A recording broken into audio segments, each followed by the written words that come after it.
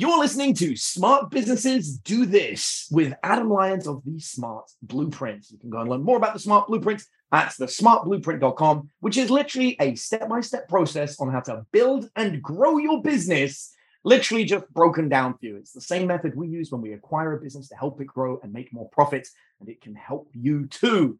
But today, I am joined by Joey from Wealth Without Wall Street. Now, it's no good making lots of money if you have no idea what to do with the money when you actually have it. And I know for a fact that my listeners are always looking for what the wealthy, super wealthy elite are doing so that they can level up what it is they're doing. And this man has found something that I think is going to blow you away. You are listening to Smart Businesses Do This, the podcast show for freelancers, side hustlers, and upcoming small business owners who want to transform their current business or business idea into a company that is built to succeed, simple to run, and gives you the freedom to live your life on your own terms. I'm your host, Adam Lyons. Let's get started.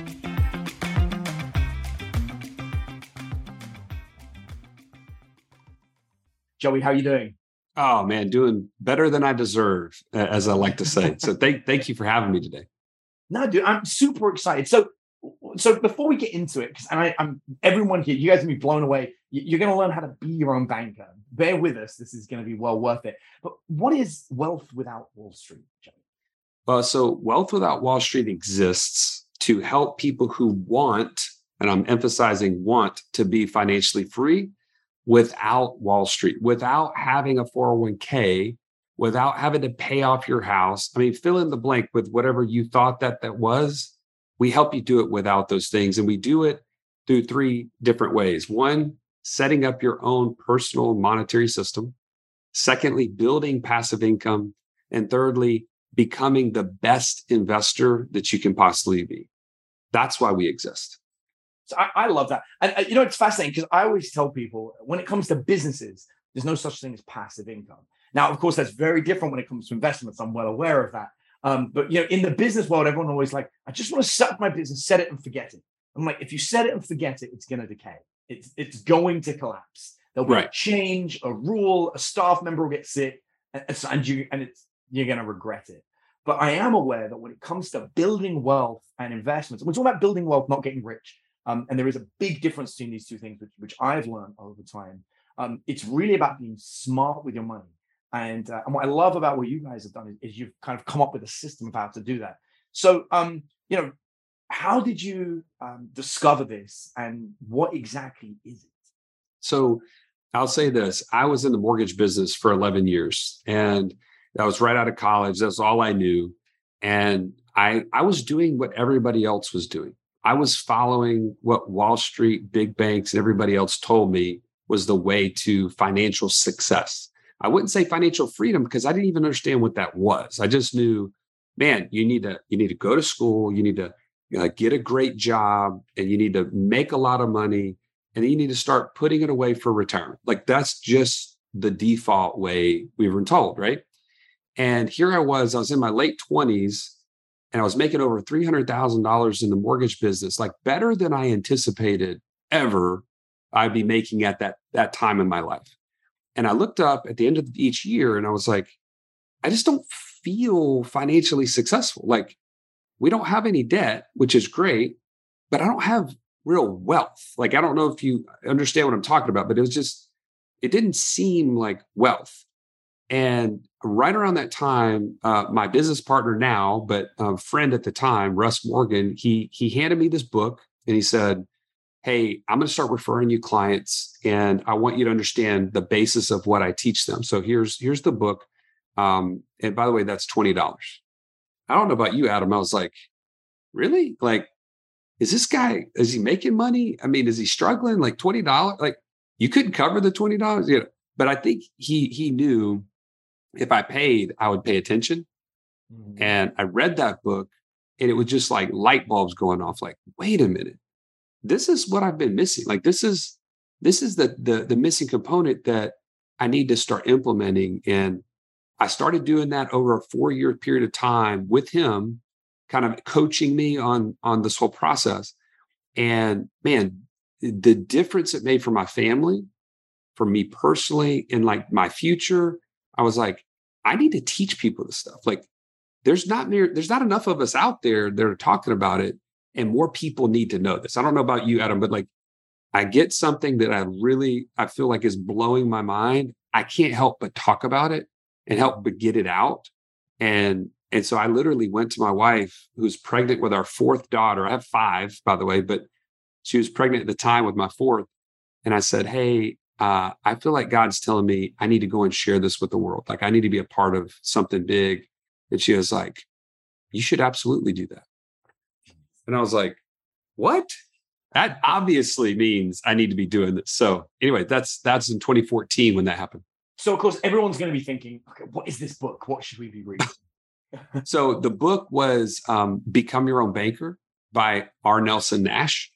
And yeah, man, it talked about this concept called infinite banking that we're going to get into. But the whole idea of it was he's an Austrian economist. He believed in sound money, not this inflated, fiat currency that we deal with today. He hated the banking world and he wanted a way out of that system. In fact, he was like, man, we need 10% of people to get out of the banking world and we can start kind of like a change in the world. But infinite banking, the IBC system states that cash has a cost, right? It states that you finance everything that you buy, whether you pay cash and give up interest that you could have earned, or you borrow money from somebody else and you pay them interest. And it also recognizes that opportunities are found or missed out on when we don't have access to cash. So we just need a new place for that cash to reside. And infinite banking takes note from the most prolific people in the world that understand money, and that's big banks, right? If you look at a big bank's balance sheet, they put billions of dollars. In fact, I worked at Wells Fargo at the time. They have $19 billion in cash value life insurance. And when Russ shared this with me, and I read this in this book, I literally was at Wells Fargo. And I went around to all the different advisors in the bank, the financial advisors, the business bankers, like all the people that I would have regarded as like, these people are wise with money. They get things at a high level. And they all looked at me and they said, that's dumb, Joey. Nobody puts money in cash value life insurance. Everybody knows that's a bad investment. And I said, literally simultaneously to you saying this, there are billions of dollars in this bank that you work for that they are buying cash value life insurance. Like, how could there be any more irony to the situation? And I think it comes down to the fact that, we're just not educated on this stuff and we don't understand how it can benefit us. I love that. So for those who are completely uninitiated, what is cash value life insurance and why should somebody be buying or investing into it? Well, so the key word is saving, not investing. That's number one. I think the funny thing about those bankers I was talking to is they were saying, you don't need to invest in it. Of course you don't invest in it. You don't invest in a savings account, right? You park cash there for a period of time before you distribute it or deploy it to some other better use, right? That is what cash value life insurance can take the place of, is a savings account. And the reason why, so first of all, the difference, most people know about term life insurance, right? I put in pennies to get dollars of death benefit there's no other benefit outside of the death benefit. And it's within a term of period of time that if I die, then my beneficiaries receive it, right? Most people, before I understood this, I had $2 million of term life insurance to make sure my daughters and my wife were taken care of in the event that I were to die within 30 years, right? Well, whole life insurance is just the cash value life insurance is whole life. It's across your entire life. It never doesn't pay out, if you will. Whereas a term, if you die, a year after that term is up, there's no payment. You've paid into it for nothing, basically. Yeah. And the whole life, what it does is it's constantly putting money into a reserve that is growing as a contractual compounding interest on your benefit. And it also has a death benefit that's far and above what that cash value accumulation is. And the key to this is that I'm putting money in there. I'm making sure my family's taken care of, number one, in terms of the death benefit as well. But I also have access to the capital within that contract, and I can borrow against it without interrupting the growth of the money. That was the game changer for me. When I understood that, I was like, wait a minute. If I take money out of a savings account, like right now, Adam, you may be looking to acquire a business. Yep. And you have $1 million in a bank account. Mm-hmm. And you're like, I have to have 500,000 on this potential business. I take that $500,000 and I go and do that. I've done a good thing, right? I've taken money that was doing nothing, and I've now created an asset or bought an asset that's potentially creating cash flows coming back to me. This is a great idea. How to make it better is if that savings account was still earning on $1 million instead of 500,000. And that's what the internal use of a cash value life insurance policy will provide for you.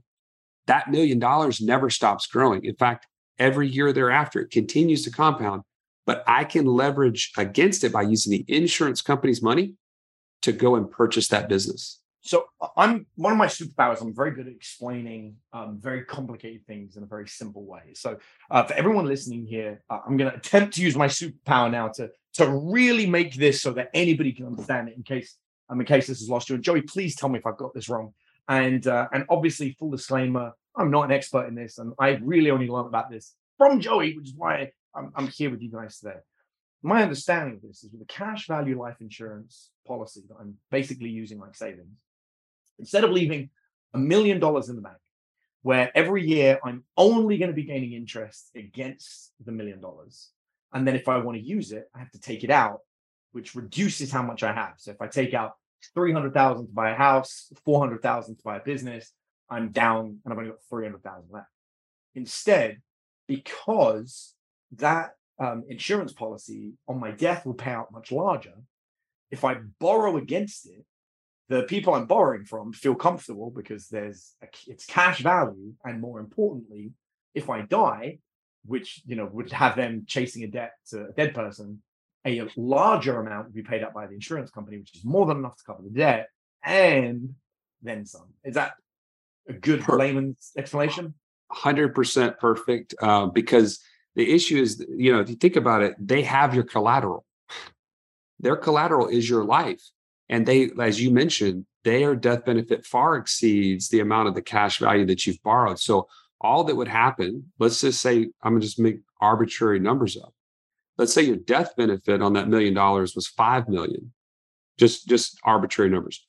And you borrowed out all $1 million. They would pay to your beneficiaries 4 million because their true liability to your family and your legacy is 5. And you've just reduced it by 1 million by borrowing against it. Right. So that's how they feel really confident in getting you a loan for $1 million against those dollars. So I mean, this sounds almost too good to be true for the average person. Where's the potential risk? So the risks associated with this is, one, not getting over your skis. That's what my buddy Russ always says. It's kind of like a country Alabama term, and so he's like, if you're building a policy like this or a system of policies, like we each have over 20 policies a piece, because of as each one is built, you can't put more than what you ever designed it for. So as your cash flows increase, you have to have multiple places to put it, and it starts becoming, multiple policies. But in his case, he would say, you don't put more money in this than your budget will allow, right? Even though it's a great thing, you want to start and you want to kind of build on it over time, not just like obligate yourself in premium dollars. Because when you say, hey, I'm going to put in $50,000 a year into this premium, a portion of that $50,000 is required. Let's say it's 20,000 or so of that 50,000 is a required premium each and every year. which obligates them to provide the death benefit. If you don't pay that, they don't provide the death claim, the whole thing, goes away. Mm-hmm. And so that's a risk. If somebody gets way too, overzealous about it. The second thing I would say, overextend essentially, right? Yeah, exactly. And the other thing that I would say is that people, it's not really a risk, especially for people that are listening to your show in the sense, but if you're afraid to go swimming upriver, don't do this. Because the minute that you get this going and you're so excited and you go talk to 10 people about it, 9 of the 10 people will say you're crazy and you've been scammed. Like life insurance is the worst place to put cash. And it's because they've been taught this. Like, I mean, it's kind of the default in the world.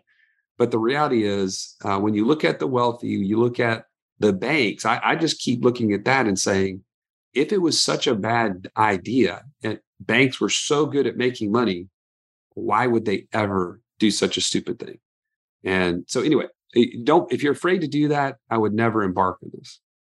This is absolutely incredible. And I know a lot about this, not this particular model, but we do a similar thing with real estate where we'll borrow against the equity of a property, rather than just sitting on the equity. There's no point.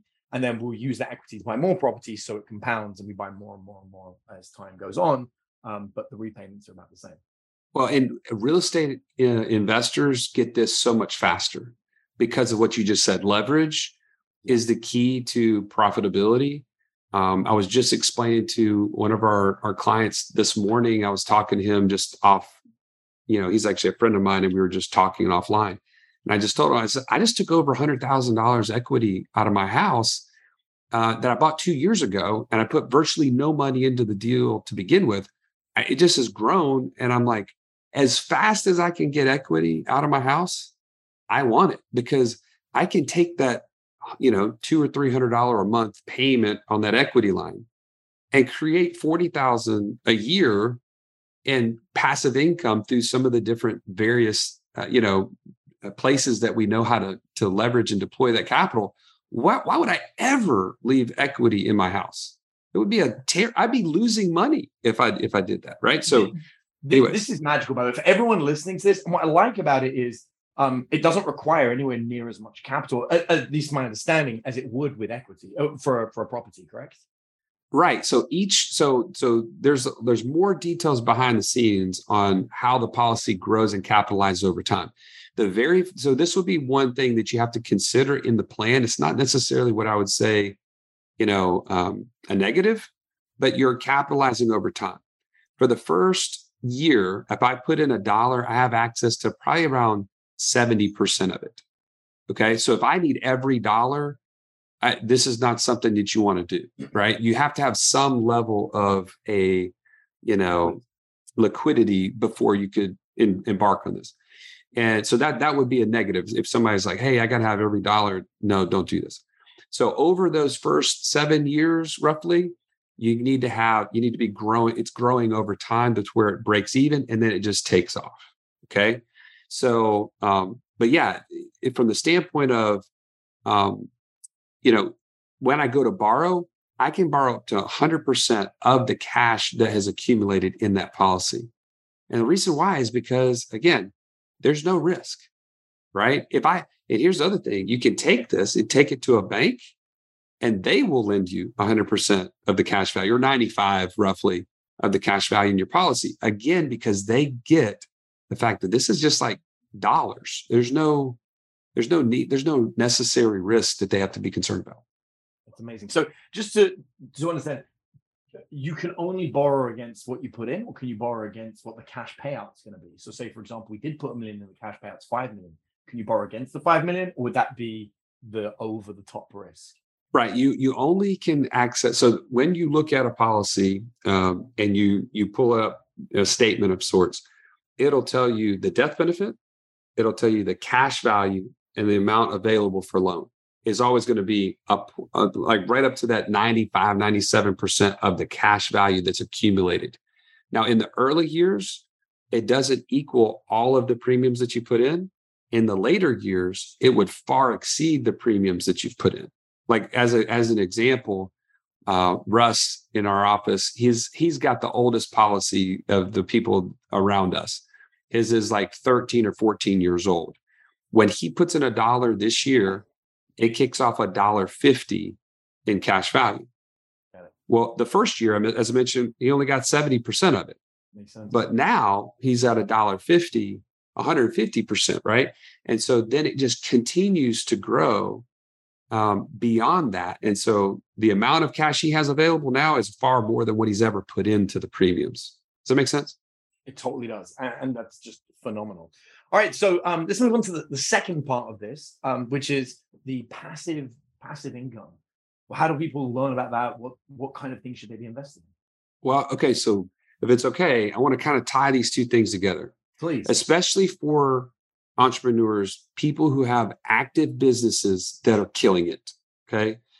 This is kind of my call to you. Don't take, like, if you're not actively taking active income, putting it in a place that you can then own and control and then deploy into passive income assets, you're like on the Titanic with no boats to jump off of, no lifeboats. Yeah. Although you're killing it, that's fantastic. I hope you continue to kill it. But you should always be building passive income streams in things that you know and understand as your active business is killing it. Adam, I know you know this. How many people do you know who have bet on 100% their business and something completely out of their control takes it away? Yeah. Right. I know a situation. I mean, obviously, with all the shipping issues from China, I know a lot of companies that went under. They had sales, they couldn't provide the product, and that was it. They were done. I mean, again, who anticipates something like that? Nothing. Nobody. So where infinite banking falls in is it's that place, it's the location to where you're storing capital from an active business, and then turn around and deploying that into passive income businesses. And you asked a great question. You said, what should people be investing in? And rather than just like rattle off the 10 different businesses and ideas that we report on our podcast every single month, our personal passive income report, because we want to lead by example. We want to like try out these ideas so that we can tell you, hey, this really sucked, or this was really amazing, and this is why. So I can get into those. But before I do, the key is this. What sort of investor are you? It doesn't matter what I invest in. It doesn't matter what other people are having success in. And it doesn't matter what the ROI is, because that's what the world tells you is what you should look for. But I can tell you, if the end investment doesn't line up with who you are as an investor and the resources that you have available to take full advantage of that, it doesn't matter. You're not going to have success. And we created a profile called the Investor DNA profile. It's largely based off of the DISC, assessment, if you've ever taken that. And it helps you to line up like, man, I'm really good at, analyzing numbers, and I'm really good at the details. And this would line up really well.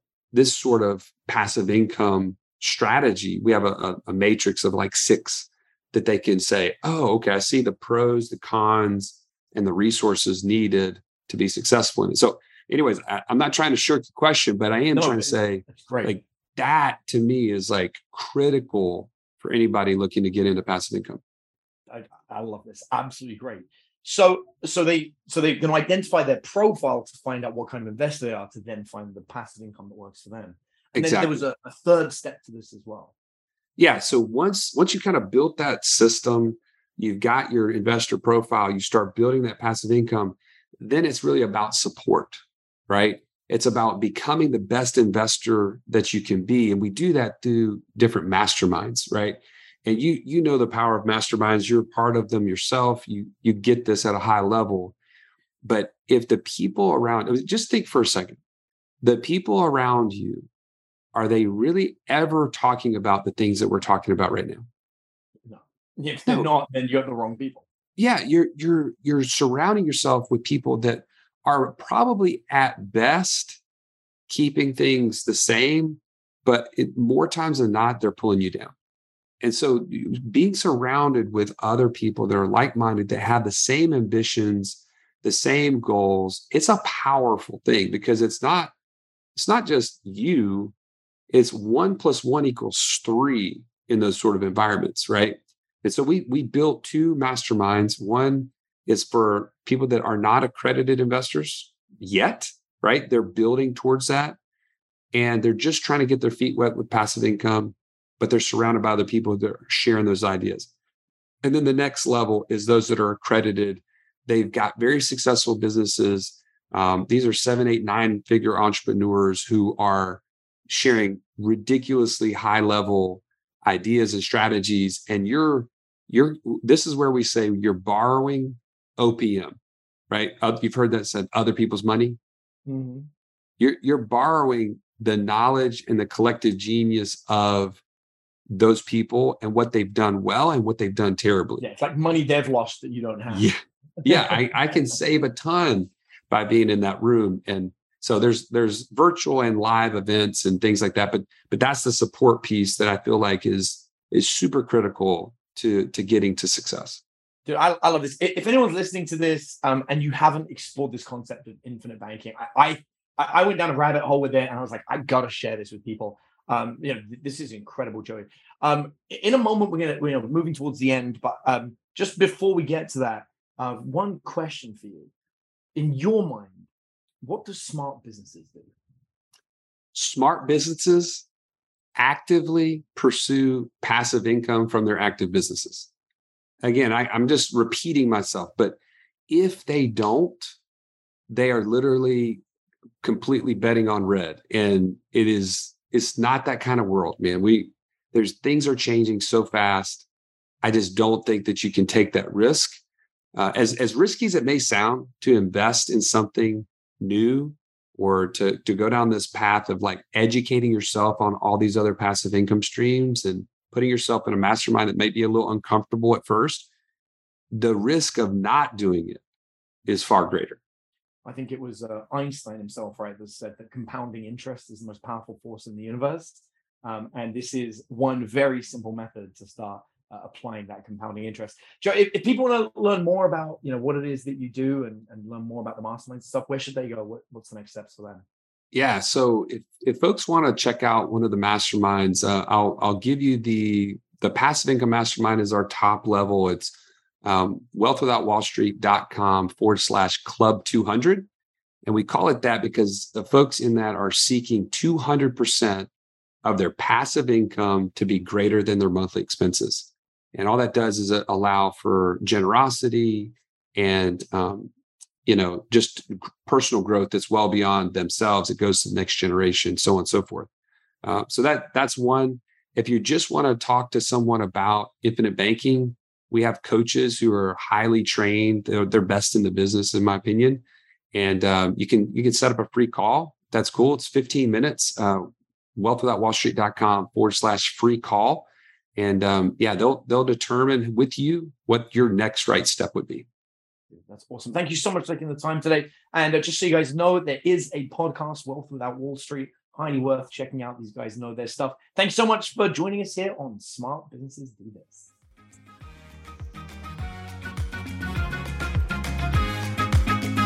Now, if you're new to the podcast and you want to learn more about how to build a smart business, then the absolute best place to start is with my Smart Blueprint ebook. Over 10,000 people have already gone through the book, and it's one of the most comprehensive resources on strategically building and growing your business that you can find anywhere for free. Just visit thesmartblueprint.com/ebook to grab a free copy. And I'll see you on the next episode of Smart Businesses Do This.